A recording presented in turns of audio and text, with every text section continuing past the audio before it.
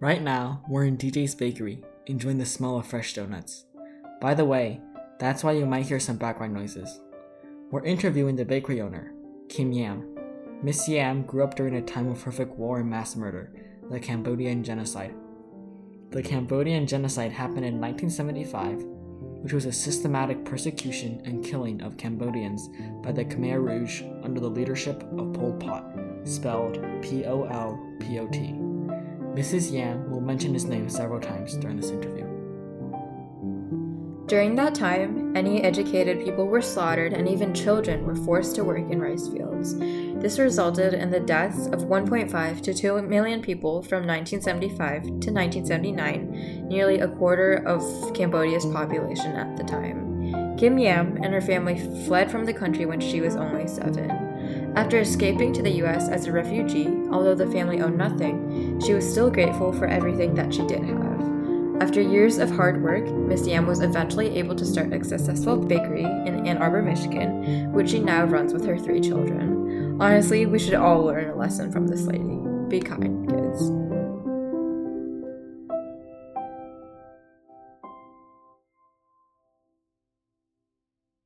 My name is Kim Yam. I'm 54 years old. I have 3 kids. I've been married over 30 years now. All my kids now is young adult now.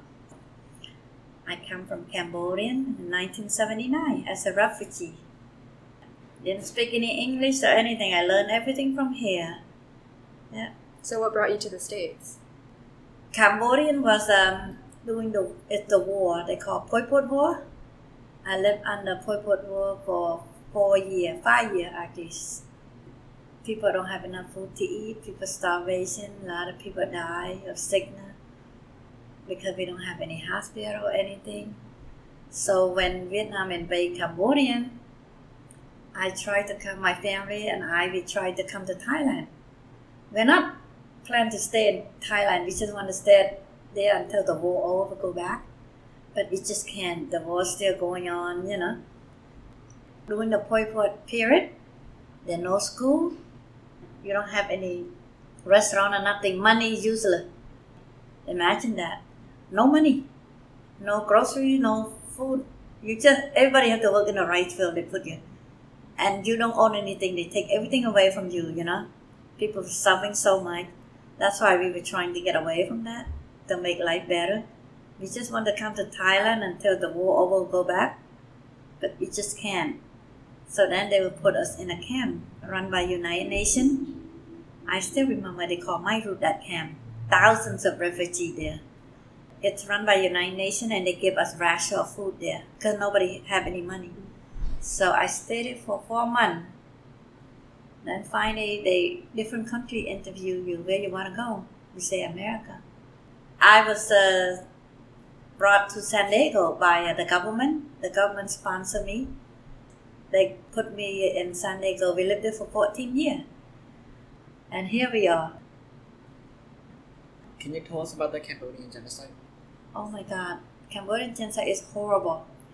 See, the leader, we call him Pol Pot, his name. He go to China. He learned it from educate in China.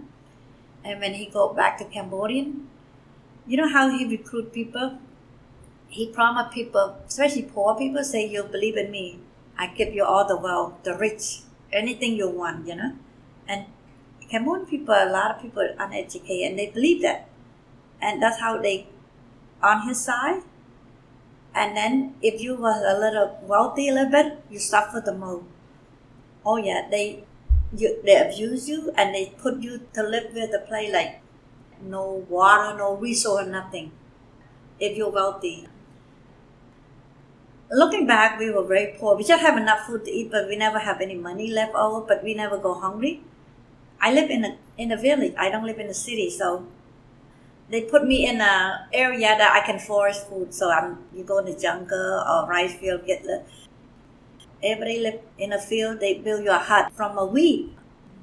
They make like a shingle. But the people who live, they call Phnom Penh, with the capital, wealthy people.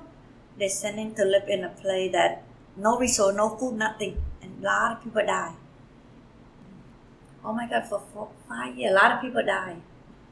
So that's how Pol Pot come to become the leader of Cambodian, and then no city empty like ghost town. Nobody live in a house, and they kill all like educated people, so people won't have a right.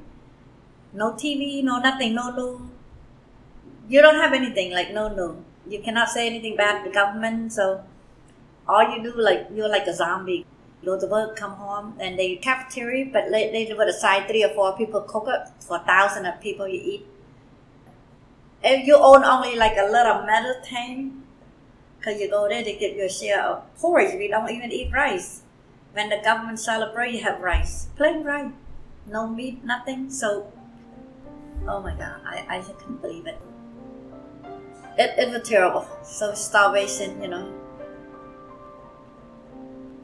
It's about almost an acre, 2 acres. They put like 10 huts in there, like 10 families live there. I remember one neighbor, he liked to talk a lot of bad stuff about government. At night, you know how old people sit on a campfire? Yeah, in the middle of the night, we sleep, we hear him yell, for help, but nobody afraid to help him, or the family. So at night, we hear him yell because they take him. The next morning, his body was in the rice field. Yeah. But the government killed him because he say bad stuff about it. So everybody have to be quiet, don't say anything, Not like here, freedom to say anything you want. I still remember him. Yeah. He's like a fun guy.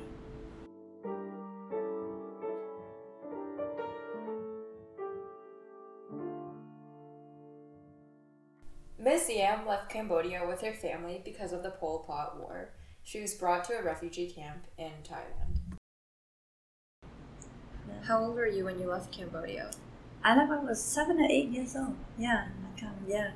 See, my life mostly I grew up during the Pol Pot War. I go to kindergarten before the war, and then when Pol Pot came over, there were 5 years. There's no school, no nothing. So everybody have to work. Even little kid, you have to pick up wheat from the rice field. Oh yeah. So it's terrible.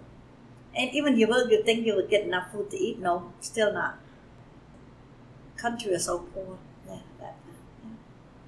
Did you travel with other family members? My uncle. Actually, my dad died during the war. They sent my dad to clear the forest so they can make more field, rice field. But he got pneumonia.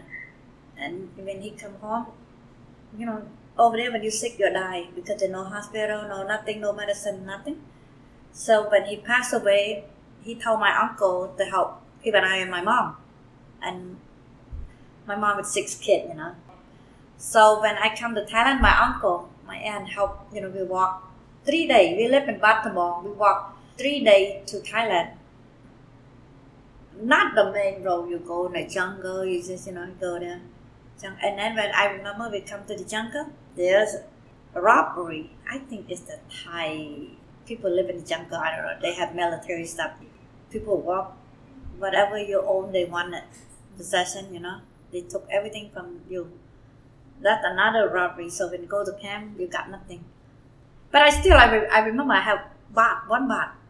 Thai money, 1 baht, because my uncle gave me that, say, you go there, you buy a Coke. Yeah. That's my valuable Coke, baht, I remember that. Yeah. Yeah, when we come to live in a camp, we don't have any money because there's no job or nothing. It's run by Thai military. You live in a camp like all barbed wire, like a prison. I swear to God, I want to eat the dog, but can't. No money. We sleep in a hot sun, then once in a while he let us go to buy stuff, So it was tough. I didn't like Thai. Oh, they're not kind. They beat us and stuff, and I never. That's all I remember when I was young, It was bad. Thai people not very nice to us. Because we're poor, we're refugees, that's why.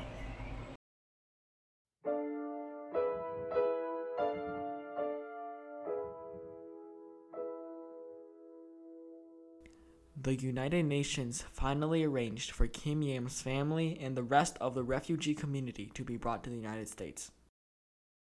How long did the whole journey to America take? Oh my gosh. We stay in camp 4 months.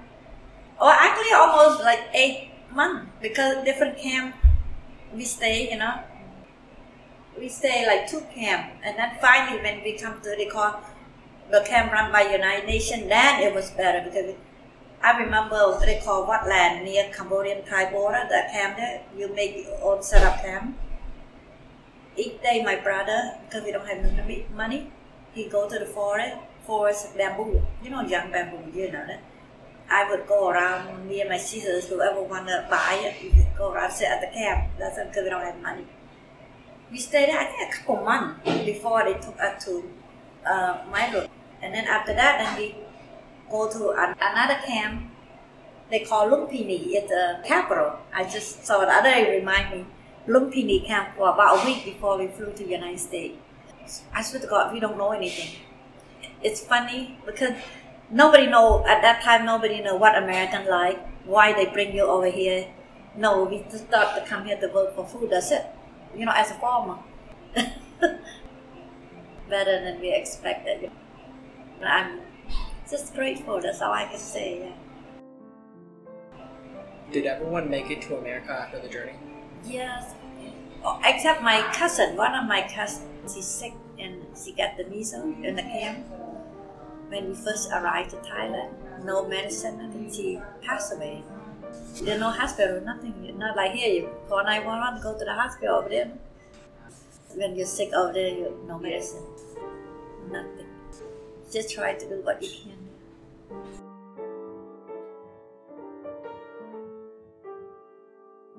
Did you receive assistance along the way?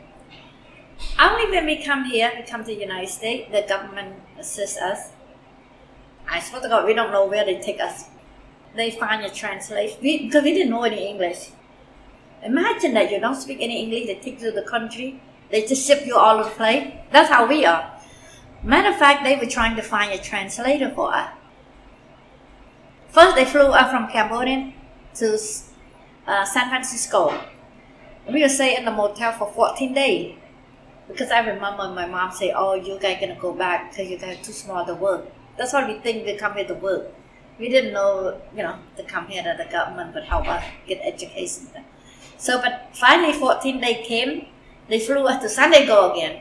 To San Diego, we have no clue where the heck they bring us there.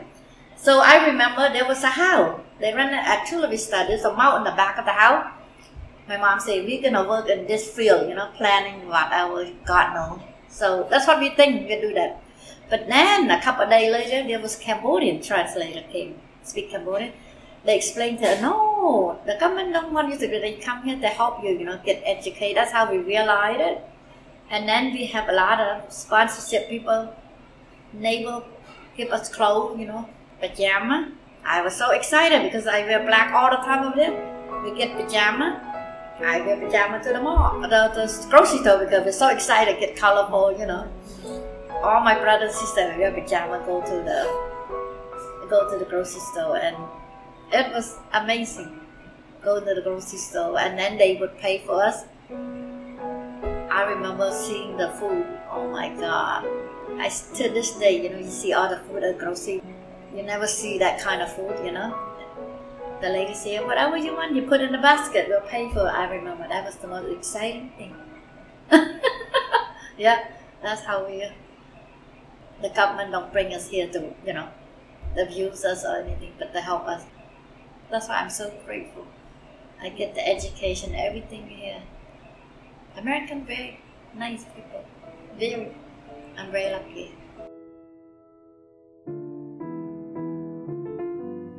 Thanks again for listening. This episode, Mrs. Yam talked about how she came to America. The next episode will be about her building a new life in America after leaving Cambodia. So stay tuned.